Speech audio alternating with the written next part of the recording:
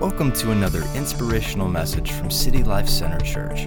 If you are ever in the area, come visit one of our services. We would love to meet you. Enjoy the message.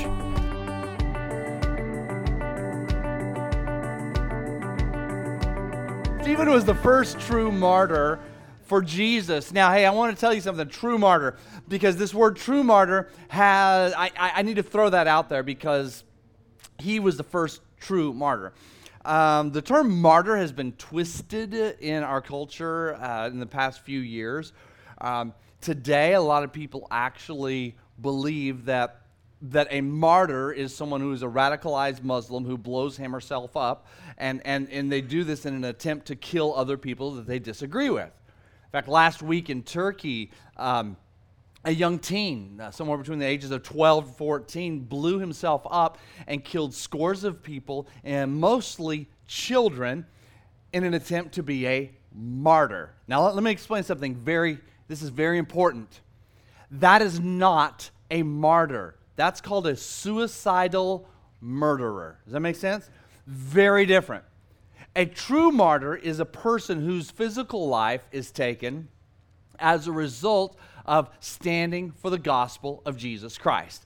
That's what a true martyr is. And so Stephen was the very first Christian whose life was taken because other people disagreed with the gospel that he was preaching.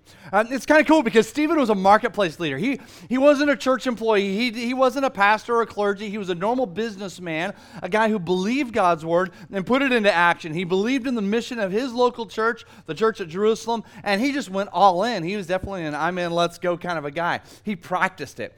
If you'll open up your Bible to Acts chapter number 6, we find the story there. It takes up 2 chapters in the Bible. Stephen's story is only in these 2 chapters.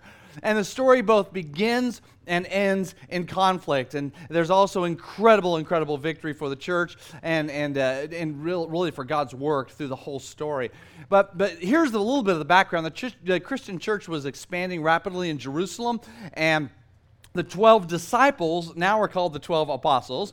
And Peter would have been basically the lead pastor of the local church at Jerusalem. Now, after doing extensive research, I really feel like it's not there in the Bible, but I think the name of the church was Jerusalem City Life Center. I kind of feel like that was the name of the church.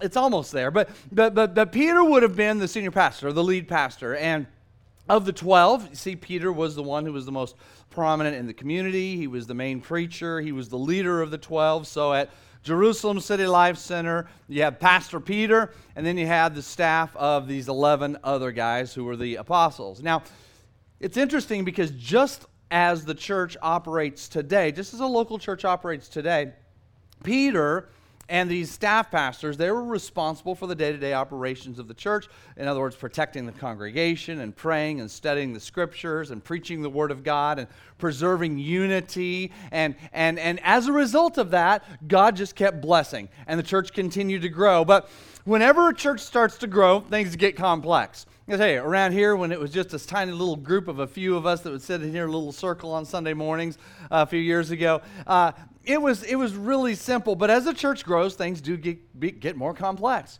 Now, the complexity they faced there was really interesting.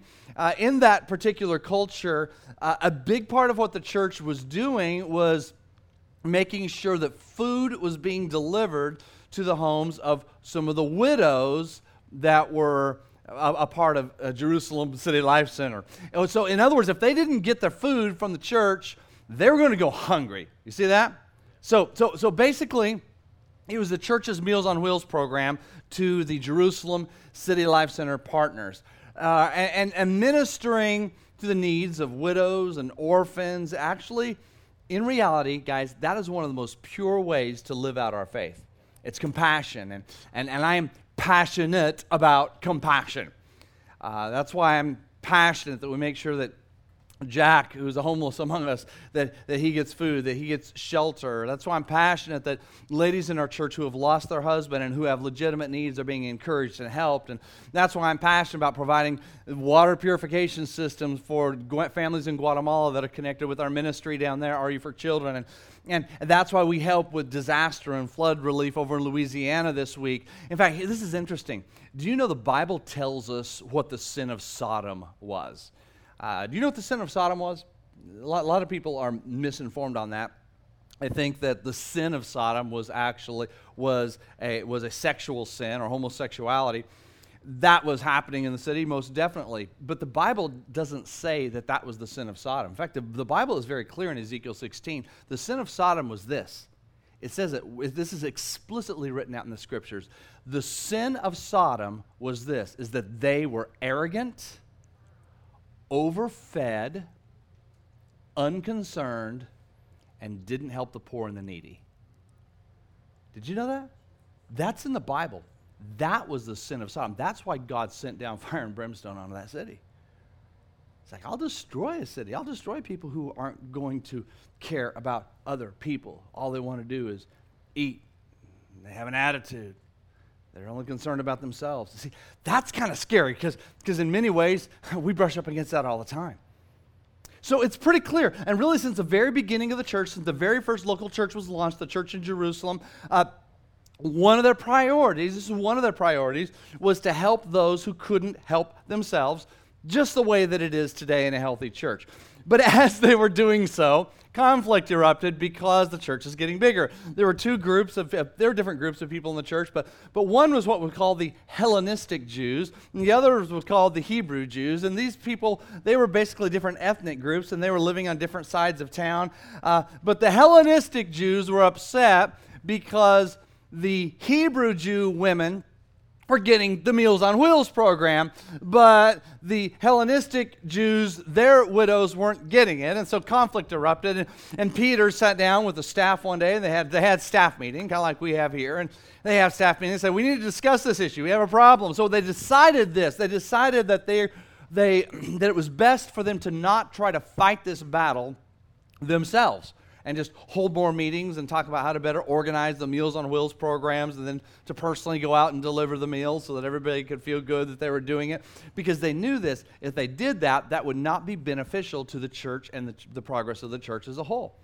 It would actually be a distraction from their main calling. Now, it's very important that this happen. It's actually foundationally important that it happen.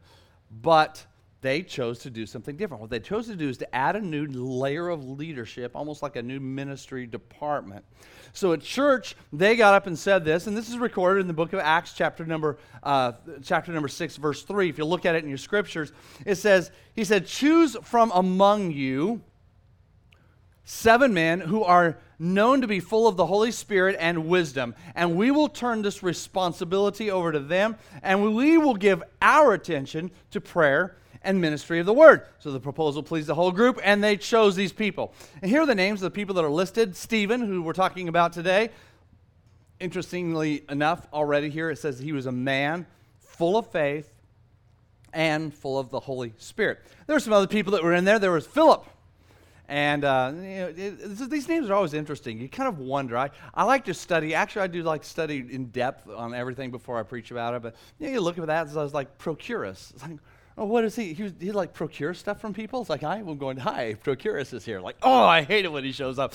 I don't know. I'm sure he gave stuff away, but the Nicanor, and that's like, you have a grandfather. He's the one who planted a lot of churches here in Fort Worth, named after him. Cool. Timon, I think that's an early version of Tim. Yeah, I was there. Parmenius, I don't know. Parmesan. Maybe he had a cheese factory. I'm not quite sure. Nicholas, this is the first time Nicholas is appearing. He eventually he grew this big white beard and wore a red suit and helped children. But these guys, they were there at that time, and they were elevated. They were given this new positional leadership. It says, the congregation presented these men to the apostles, who then prayed over them, laid their hands on them, and the word of God spread. So, you guys have studied English. That means because they did this, the word of God spread. So, new leadership was being put into place, and I'll just tell you guys, just want to talk briefly about leadership. Leadership is important in the local church. In fact, tomorrow evening I'm going to be meeting with church leaders. It's really one of my favorite times of the month. And these people work, a lot of times they work behind the scenes so that the work of God can be accomplished, so that the word of God will spread. These people, a lot of people say, well, how do you get to be a leader? Well, these people have completed a leadership application and have taken our church leadership training course, and they receive public leadership commissioning. That's all the stuff that's in the Scripture. If you're ever interested, or maybe you're called to lead, talk with me, talk with Preston, or talk with Colby, or talk with Jordan. And the truth is, though, there are standards and criteria for leadership, just like it was in the book of Acts. It's no different than it is today, because we take what we do out of the Scriptures and we apply it directly to us. At City Life, basically leaders have to lead other people. I mean, you have to be leading people to be a leader. If you're not leading anyone, and you call yourself a leader, you're just, like John Maxwell says, you're just taking a walk. I mean, that's all there is to it. But leaders are people who are diligent, who have influence, who are people of character, people skills, drive, and they have the intelligence that's needed to accomplish the tasks in front of them. At City Life, we believe that our church leaders are imperfect, but we know that they're growing. They show that they demonstrate that they're full of the Holy Spirit. They're living as servants. They're living their lives above reproach. Now, they're making disciples. Leaders here are strong and courageous, and they're meditating on God's word. They're people who obey God's word. They lead other people to inherit the land for them. At City Life, our leaders are people who love one another as Christ loves them. The leaders here protect the flock, and they feed the flock, and they also know to feed themselves. They build relationships, and they are rabidly enthusiastic about preserving the unity of the local body, because where there is unity, God commands blessing. They also honor God with generous giving. And see, we get all of these leadership traits that we look for in leaders here from the Bible, because the Scriptures give us plenty of clarity regarding what is expected in those who lead in the house. So in Acts chapter number 6, we see this new young local church, and they didn't have all their clean systems and strategies, and the truth is, no movement, even if it's planted and established by God, God ordained, it can't thrive without order and systems and structure at some point. And some of you who love order and system and structure and spreadsheets and all that, you're cheering me on right now. You're just screaming yes in your hearts, because you wouldn't say it out loud anyway. But the background of this story of Stephen is really where we learn about all these church systems beginning to come into place. Stephen received his leadership position basically because he was full of the Holy Spirit, and he was full of wisdom, and he was a man who took responsibility, the Bible says, and he would follow through with whatever was given to him. The guy's like, well, I'll think about it, I'll pray about it. No, I mean, he would just take it and do it. He was a man who was full of faith. But back then, it was a very different world. They couldn't put all this out on social media so that people could see it and read it and understand what leadership criteria was about. In fact, social media, you think about it, it's only been around for a little while. 20 years ago, we didn't have social media. In fact, I was calculating this in my brain. I went back 20 years and thought, what was going on in the electronic computer internet world? And the internet existed and all that, but 20 years ago, I know what was happening, because I remember 20 years ago, probably about this time 20 years ago, I was working in my church office at 1231 East Pleasant Run Road in Cedar Hill, Texas. A large church, there's on a large staff, and I received my very first IBM 286 computer with Windows 95. Anybody remember the 286? Buddy, if you had the 286, you could run Windows 95, and you were sizzling hot. I mean, I was so excited, and I remember I was just so excited because at that time I actually set up my first internet email account, which I still have that one particular account today.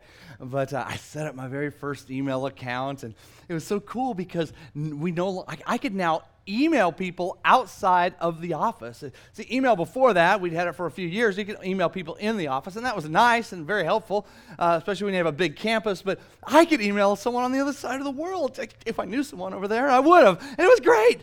And then a few years, social media started evolving. Things started popping up. I remember the earlier ones. I wasn't on this, but I think Preston was when he was a young teenager. Xanga. Any of you guys remember the Xanga? Oh, look at you guys. You're loving this. And then after that came MySpace. Yeah, and then it got so annoying because every time you click on someone's MySpace, music would start like, stop. So many of you have MySpace accounts that are still out there, and you need to figure out what the password is and go back in there and do something with that. MySpace still exists. Then came Facebook, which we all know about. That one took off, and Twitter followed Facebook, and after that, Instagram. All those things, they're actually really pretty cool. In fact, you can learn a lot about people from the social media accounts. In fact, I've known of people who have actually gotten fired because they've posted certain things on social media. Personally, I've known people like that. It's funny because in the past, like someone would say, well, they said this and said that, and you couldn't validate it or whatever. But now, it's on social media. Someone takes a screenshot, boom, it's over, you know? Almost every company now looks at a person's social media account before they even consider them for a job because social media tells you a lot. It's kind of weird because these digital records that we are recording, we usually do them for our family and our friends, but really it's out there for the whole world, and it's quite unbelievable. I was thinking that like I'll be like 105 years old, and in the future, my great grandchildren, they're going to want to try to learn something about me, and so they're going to dig up my Facebook account, which will be out there somewhere. It'll kind of be like the MySpace at that time. Like, oh my goodness, yeah, it's Facebook, how embarrassing, or Xanga. But they're going to go back and they'll somehow find this, and they'll go in there and start reviewing my daily activities for years and years. I mean, what a thought. How will they perceive me? Wow. But then I started thinking, what if Bible heroes had their own social media accounts? What if they did? What if they were posting to Twitter? What would that look like if Bible heroes were doing that? And I thought, well, what would it look like if Stephen... what would it look like if he had a Twitter account? And so our creative team here at City Life did some research, and they uncovered Stephen's Twitter account. It's there. It is there. And you know what? I'm like going, hey, I want to make sure it is theologically correct. I want to make sure that it goes by the Word of God. You guys know how I am. And so I took a look at Stephen's Twitter account, making sure it's not a false Stephen. And I'm telling you, it is right in line with the Scriptures. In fact, when you look at Stephen's Twitter account, you will find that he has a lot of his values built into his tweets, and you can kind of discern what's driving him in his life. I mean, some of you going, oh, that's so cute. No, I'm telling you, Stephen's Twitter account really exists. It's really out there. In fact, I started following it myself this last week. But what would Stephen have been tweeting in the framework of Acts chapter 6 and 7? You're kind of asking me that, aren't you, right now? Because you're kind of curious, right? You're like, what was he tweeting? Come on, ask me. What was he tweeting? Okay, good. I know you're concerned about that, so I'm glad you asked, so I'm going to share it with you today. In fact, his Twitter account is _Stephen Martyr _. And so, see, here are the tweets. This is one of the tweets of the narrative from today. He just says, I just left our commissioning ceremony with the apostles. What a powerful event. And if he would have put that out there, really, Stephen, he was just very, very pumped up because he had been to this powerful ceremony where he was appointed by the church and commissioned by the church staff to run the food ministry for the widows. And this businessman, he just said, this is pure pleasure. This is a pure honor. And he was leading this ministry which gave the life and the love and the power of Jesus, which showed and demonstrated that Christianity is so different than other faiths. And the truth is that he was just honored to do something. And we all need to be that way. We all need to be doing ministry and feel honored to do ministry somewhere, somehow within the house. Also somewhere, somehow out in your daily life. See, serving Jesus is not just about going to church and forcing yourself to listen to a stale sermon and try to think good thoughts. No, that's actually dead religion. See, at City Life, we have nothing to do with dead religion. It's all about us receiving and embodying the presence of God, which then causes us to serve others right here in the house and out in the culture. And it's just a beautiful picture, because Stephen, in this story, he finds his sweet spot. He begins doing what he was anointed to do. And when he did what he was anointed to do, it freed up other people to do what they were anointed to do. See, in this case, the apostles, the church staff, as they were leading, they now no longer had to carry the load of distributing the meals, because that wasn't their gifting or their calling or their anointing, although it was the responsibility of the church. See, this is important, because I want you to see big picture through the mind of a pastor. That's one of the things I always want us to strive to do here at City Life. And I want to see that people stay and function in the areas of their anointings. I know we all tend to do things sometimes that we're not the best at, but really I want to see you in your anointing. And first of all, we don't ever want the church staff to be paid to do somebody else's ministry, because I know that is a sure way to suck the life out of a local church.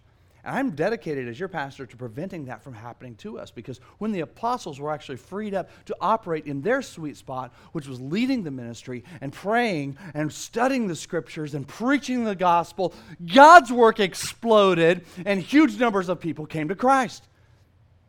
Huge numbers of people came to Christ. Numbers. That's all through the New Testament, all through the book of Acts, about the number of people coming to Christ. It's kind of funny, because sometimes people will criticize the local church, and we don't receive this criticism here yet, but it comes. But people will say, well, all you ever care about are just the numbers. And I just want to say this. Yes, absolutely. I mean, the numbers are a metric. I know that. But the truth is that every number represents a person. And that person has a soul that Jesus died for. And every soul matters to God, and they matter to us. And God is not willing that any should perish. He wants zero, zip, which happens to be a number, to perish. He wants none to perish. Therefore, I care about numbers. Just like in the book of Acts, the church, if we do what they did in the book of Acts, the church grows numerically. There's a higher number of people being baptized, higher number of people giving their lives to Christ, higher number of people involved in ministry, and a higher number of people involved in doing ministry out of their sweet spot. In fact, there's a whole book in the Bible called Numbers. Yeah, it's important to God, because numbers represent people. Jesus died for people, and we're all about people. Stephen tweeted it this way. I know he tweeted it this way. He says, God's word is spreading rapidly since we've freed up the apostles to stay in their sweet spot. And right now, I just commission all of you, stay in your sweet spot.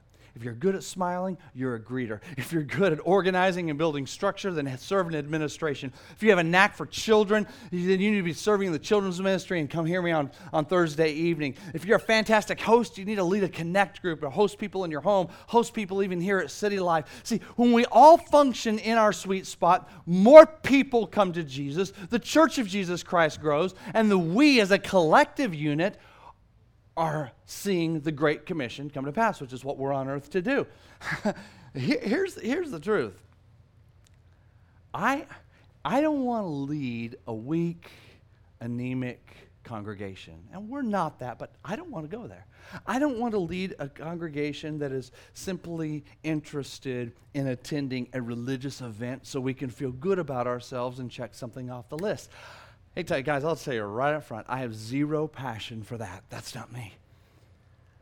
Plus, when Stephen started operating in his sweet spot, something changed in his life. And that's how God works. When you start doing it, when you start doing ministry, all of a sudden God starts pouring more of Him onto you, because now Stephen's out in the community and God starts working through him with signs and wonders. The Bible says signs and wonders were happening through him among the people. That meant it wasn't happening at church. See, it was happening in his daily ministry as he was doing his business affairs. People were being healed and delivered and set free, and God wants you to do that as well. It's because, why? It happened after he chose to step up and do what he had been commissioned to do, which was organize and deliver meals to widows. And as a result, this man became a powerful instrument of God. Hey guys, listen, the sky is the limit regarding how much God can use you. Stephen tweeted this. He said, I can't believe the miracles God is working through me. Holy Spirit power is active in Jerusalem. I would love it if those are the kind of tweets that would be on your Twitter feed. Wouldn't you love for your great-great-grandchildren to see that kind of stuff rather than a picture of your burger? Oh, my great-great-grandpa liked pickles on his burger. My goodness, You see, things like this happen when God's people are freed up to simply do what they do best. That's what I want for us. And you see, at City Life, here's the truth. I don't care, and I have no desire for us to try to be the coolest church in town, or I have no desire for us to be the edgy downtown church. That's not my desire, never has been. I have one desire, and here it is, that the presence of God will be upon us and within us and flowing out of us into the culture. And one thing you can be sure of, when that begins to happen, and it is happening, that as God begins moving through the church and into the city, God begins to get the glory, but sometimes the religious folks start going, hey, wait a minute, what's going on? Because all of a sudden God is kind of upsetting their status quo through you. And that happens. In the story of Stephen, people from a particular group, which is called the Synagogue of the Freedmen, it was kind of a little fragmented group. They were gripey, grouchy people. You've met them. They had this argumentative spirit, and they were starting to pick fights with Stephen. And the truth is, people are going to argue with you. They will try to argue religion with you all the time. They'll do it at work, at home, in social settings, in church, and especially online. Here's the deal. When you see the arguments going on, you hear and someone tries to engage you, don't argue. If you only knew the number of emails that I get and stuff that comes in through social media of people trying to get me to argue, if I argued with any of them, I'd be doing it day and night. It is a waste. And Stephen, in this case, he was summoned by the Synagogue of the Freedmen to testify to them regarding what he was doing in the community, They wanted to know what was happening, and they actually had the power to do that in that culture. They could bring him in, so they did. Stephen sends this little tweet out. He says, God has given me wisdom. I like how he says that in the positive form there. God's given me wisdom to speak to the Synagogue of the Freedmen. Pray for them, and pray for me too. And don't you hate it when someone has like an argumentative spirit? They want to have meeting after another meeting, and then they want to dissect the meaning of the definition that you gave them of the Latin word that you used 6 months ago. I can tell you this one thing for sure. In all my years of ministry, and all my years of living in a pastor's home also, neither my dad nor I have ever won a person over who had an argumentative spirit. Here's what I also know. They will exhaust you. They will wear you out. They will distract you, and they will attempt to engage you on an emotional level, and it's happening to some of you right now. Argumentative people are not worth your energy. Some of you, that's your take-home. You need to haul off with that one today. Here's what you need to do is you need to pray for them, but don't give them your best energies. Because as soon as you begin to clear something up, they're going to come back and make it more complex and put you back on the defense. You see, an argumentative person keeps you on the defense. Now, we know about sports around here. Defense doesn't score points very often, do they? No. See, defense loses ground.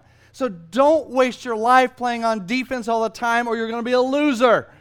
Now, what I love about this story is that in that setting, God just began to speak through Stephen and gave him wisdom, and as a result of that, they couldn't come against the wisdom of God, so they began spreading all these false rumors, lies around town, and that's no good. And I understand how that feels. That's happened to me before, and in a sense, I can kind of feel Stephen's pain.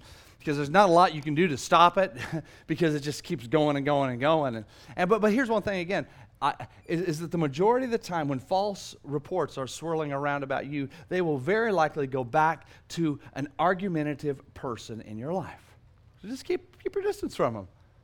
Stephen tweeted this. I know he did. He said, false reports are swirling around town. That's what he can do. Just pray for me.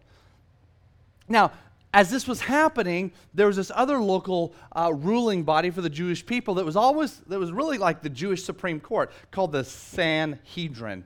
Now, this is a large group of men, and Stephen was called, he was arrested, and he was called into court because these religious leaders, the Supreme Court, wanted to know why he was stirring up all this stuff, why he was going around healing people in the name of Jesus, and miracles were happening. And you kind of listen to it and think, man, that's quite laughable from our perspective, but really the truth is, they wanted to put an end to it. Stephen sends out this little tweet. He goes, "I'm arrested today and will be taken before the Sanhedrin on false charges. Pray I'll be a powerful witness of Jesus." And I can imagine what it was like in his prison cell awaiting the trial on these trumped up charges. And he just really wanted God to show up. And he didn't want it to be all about him. He wanted it to be about Jesus. So he wanted to make Jesus known. And we see a couple more tweets coming out of the prison cell. He says, "I'm believing that the light of God will beam out from me during this trial. Truth will prevail." And he sends another tweet that says, "Pray the Holy Spirit will give me the words to say as I stand before my accusers." And you can imagine the pressure he must have felt, knowing that this trial was coming up. And all I could do was pray and send out tweets because the guards failed to take his iPhone away from him, so he was continuing to tweet. And he sends out this message saying, "The guards are coming for me now. God, work a miracle today. I commit myself to the gospel of Christ." And this little tweet that we concocted, but would have definitely been there, this clearly enunciates the heart of this man. He simply wanted the gospel to advance, the gospel, the good news of Jesus. Keep in mind, this is a business professional. He was in charge of a church ministry, but what he cared about most was that the gospel would spread, because he, like his Father God, knew that none should perish, but all should come to repentance. As they're taking him out, he sends his final message out. He didn't know it would be his final message of his life. It's basically, "Man, let's go. Let's do this. Come on, let's get on this adventure highway." He was taking this step it was going to be something horrible and something absolutely amazing at the same time. And through this, most likely none of us will experience what he experienced. But I want us to take a look at what happened. If you look in Acts chapter 6, verse 15, now that's at the very end of Acts chapter 6. It says, "All who were sitting in the Sanhedrin looked intently at Stephen, and they saw that his face was like the face of an angel." In other words, like light was shooting out of him. Can you imagine? Like, whoa! These grouchy old men, and his face was bright. Then he started preaching this amazing impromptu sermon, which is most of chapter 7. It's amazing. You gotta read it, but God literally just started speaking through him in very, very strong message. But if you look down in Acts chapter 7 at the very end of that, in verse 54, we see the response to him glowing like an angel and preaching this sermon in front of these religious leaders. Everything starts going crazy. Verse 54 of chapter 7, it says, "When the Sanhedrin heard this, the sermon, they were furious and they gnashed their teeth at him." Ever wonder what that was like? Every time I read that, in fact, as I was reading that again, like, what would that have been like? There's just all of a sudden all these guys just that's like a scary movie. I don't know, but they would have done something like that. They were gnashing their teeth, and that would have been weird, but they were doing this, and then it says, but Stephen, full of the Holy Spirit, he looked up to heaven, and he saw this because he was full of the Holy Spirit. I tell you, when you're full of the Holy Spirit, you're going to see things. God's going to show you stuff. He was full of the Holy Spirit, and he looked up to heaven and saw the glory of God, and he saw Jesus standing at the right hand of God. And he's thinking that everyone else can see this. He's thinking like, oh, great, this is the moment they're going to see it. He goes, look, there it is. Heaven, I see it open, and the Son of Man is standing at the right hand of God. But at this, they covered their ears and started screaming and yelling, and they rushed at him. They dragged him out of the city, and they began to stone him. The religious leaders stoned him. says, meanwhile, the witnesses laid their coats in front of a young man by the name of Saul, which we later know as Paul, which is the greatest missionary of the New Testament. And that's where he's introduced into the story at this scene. It says, while they were stoning Stephen, he prayed, look at this, Lord Jesus, receive my spirit. And then he fell on his knees and cried out, Lord, do not hold this sin against them. Just like Jesus did on the cross. And when he had said this, I love the words Luke puts in here. It says, he fell asleep. We call it death, but the truth is Jesus introduced this terminology to us in the New Testament. It's like, you're just falling asleep because your physical body is expiring, but there is this eternal life. It's not over. Well, I mean, but still, the moment, can you imagine this dramatic conclusion to his physical life, and all he was doing is just obeying God and serving God and feeding some widows, and bam, all this happens, and now he falls asleep. This man of grace, this man of power, this man of signs and wonders, this man of God's wisdom, this man who proclaimed the word of God, this man who boldly confronted religious ignorance, and this man who forgave his murderers. This man, Stephen, what would he say to us if he were here with us today? After studying his life, there are a few things that I feel very confident he would say to us. Fortunately, they're preserved on Twitter for us, but I want us to take a look at that. One of the things he would say, I believe, would be this: live with the fullness of the Holy Spirit. Let him ooze out of you wherever you are, at work and at home and in social groups and online. The key words is let the Holy Spirit ooze out of you so that when someone nudges you or brushes up against you or jabs at you, what's going to get on them? A bunch of God, because there's so much of God in you. Don't you want that? Hey guys, do you want that? I don't want that. I believe Stephen also would have said, hey, get the wisdom of Christ. It's a beautiful trait that will set you apart in the marketplace. I mean, you want to be set apart in the marketplace? It's one thing to do wonderful things inside the house, which we should all do, but you want to do wonderful things in the marketplace? Well, get the wisdom of Christ. See, this is something that you have to ask for. It's beyond your personal wisdom. It's 100% supernatural. It's not you, it's God. But how do you get it? You actually ask for it. Scripture tells us that we have to ask the Holy Spirit for wisdom. And when we ask for that wisdom, God will give it to us in abundance. But he also says we don't have wisdom because we're not asking for it. I'll tell you guys, you can study and research and grow in intelligence. That's great. I'm all for that. But wisdom will not necessarily come that way. But you have access to supernatural wisdom if you'll just ask for it. Some of you need to start asking God for wisdom today and make it part of your daily prayer life until you begin to see this happening in your life. And your life will begin to make a difference out there in the marketplace. Stephen, I believe he would also have said this in this other little tweet. It says, be a person of faith, living in total abandon for Jesus, because you're not going to regret it. And I'll tell you guys, it doesn't mean you have to be a weirdo. Nobody's asking you to be a weirdo. He doesn't say be weird. He just says be a person of faith. And see, a person who acts on faith, what they're doing is they are making the choice to be proactive in life, and they're not just going to react to every circumstance that life throws at them. It's a person who steps forward instead of lurking in the shadows of life.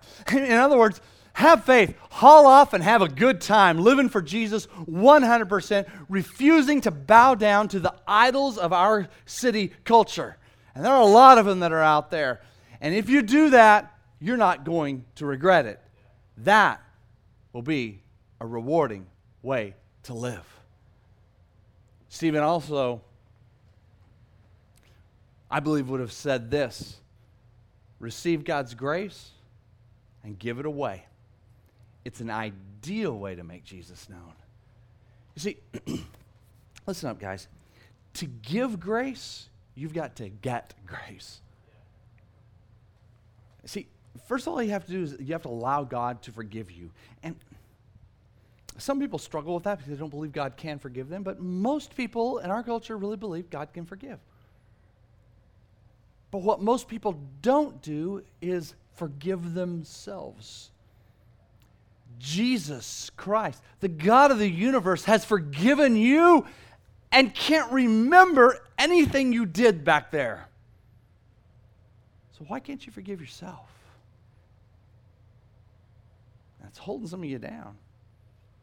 See, when you begin, though, to receive His forgiving and forgive yourself, now you're operating in grace, and then you can begin to give it away. I mean, it's very, very simple, actually, and that's the ideal way to make Jesus known. That's how Jesus lived. He gave grace away at every turn. And that's what He calls us to do as well. And finally, I think that Stephen the martyr would say this to us if he were here today. Receive and use God's power and ask for the best gifts of the Holy Spirit, and then use the gifts that He provides. See, the Holy Spirit, here's how it works. The Holy Spirit comes to live in us when we give our lives to Christ. So whenever you give your life to Christ, say, Jesus, forgive me of my sins, what happens is He washes your sin, makes you clean as if you've never sinned before, and the Holy Spirit comes to live in you. Now, we call that salvation, but we can also be full of that Holy Spirit. And this is actually, when we are full of the Holy Spirit, that's when the power of God can come into play in our lives in a huge way, because there's a difference between having salvation and being full of the Holy Spirit. You can have the Holy Spirit, but you're not necessarily full. Any of you ever get some water, and you can put like this much water in the bottom of a cup and say, yeah, I've got a cup of water. Yeah, you absolutely do. But I can fill it up and say, now I have fullness of it. And that's what I want for you. But the way you get that is you also ask God. You ask God to fill you with His Spirit, and then you begin to ask God for the spiritual gifts. 1 Corinthians 12, 13, and 14 tells us that we should ask God for the best gifts and ask God that He'll put those into our lives. Why? So that we can be a beacon of hope to the culture. And so that His Spirit will abound in us and we'll bear spiritual fruit. And then whatever God pours into you, just make sure that you use it and that you put it out there the way Stephen did, because you can make a change in this world. You can make a difference. It's a choice we make now. I want you to ask now. I want you to receive today. I'm asking for no movement at this time. I'm going to ask you just to close your eyes and focus internally. Will you do that with me, please? Here's my question to you. Are you craving to be used by God, but you just keep hitting this brick wall? And you're maybe feeling weak or underutilized by God, but then one of these little things that I've mentioned in this message, that's a key, that's a catalyst, that's something that must be changed in your life today. Well, if that's so, I tell you what, guys, if you're tired of living at this level, but you want to move up to that next level, I want to pray for you now. I want to pray for you that your life just bumps up to a new level. How many of you right now, as I get ready to pray, say, Pastor, I want my life to move to a new level. I want to start being bold and living like Stephen lived. If you'll just lift your hand, one or both, and with your hands up, I want you to pray with me. Come on, just pray with me right now. God, come on, just say these words with me. Say, dear God, I want to be full of your Spirit. I choose to do the works of Christ. I choose to believe in the cause of Jesus in this world, and I want to participate in it. I choose to get in my sweet spot and to serve you and to forgive myself and to be full of your Spirit. And God, I will choose to be glad wherever I am serving, knowing that you will use me greatly. Also, if you're here this morning and you want to make Jesus Christ the Lord of your life, you want a clean slate, and you're ready to live your life with a renewed sense of purpose, I'm going to give you an opportunity to respond. If you don't know Jesus that I'm talking about, you have sin in your life, and you know that you want that sin uprooted, you want to see a new life, you want the Spirit of God to come live in you, you want to be included in this closing prayer, make Jesus the Lord of your life, I'm simply going to ask you to lift your hand because it's a way of responding outwardly to what is stirring in you inwardly right now. And you know that stirring. I'm not putting that there. That's the Holy Spirit that's talking to you. Jesus died for you so that you could have life. And I want you to receive him today. Who right now would say, Pastor, I want to make things right with Christ. I need my sins forgiven. I'm ready to serve Jesus. Would you lift your hand for me, please? Lift your hand so that I can see, because I want to join my faith with yours. Pastor, I want to give my life to Christ today. I want to make things right with him. Just lift your hand for me. I want to make things right. Today is my day. Today is the day that I'm making things right with the Lord. All right, let's all stand up together. Come on, stand up with me.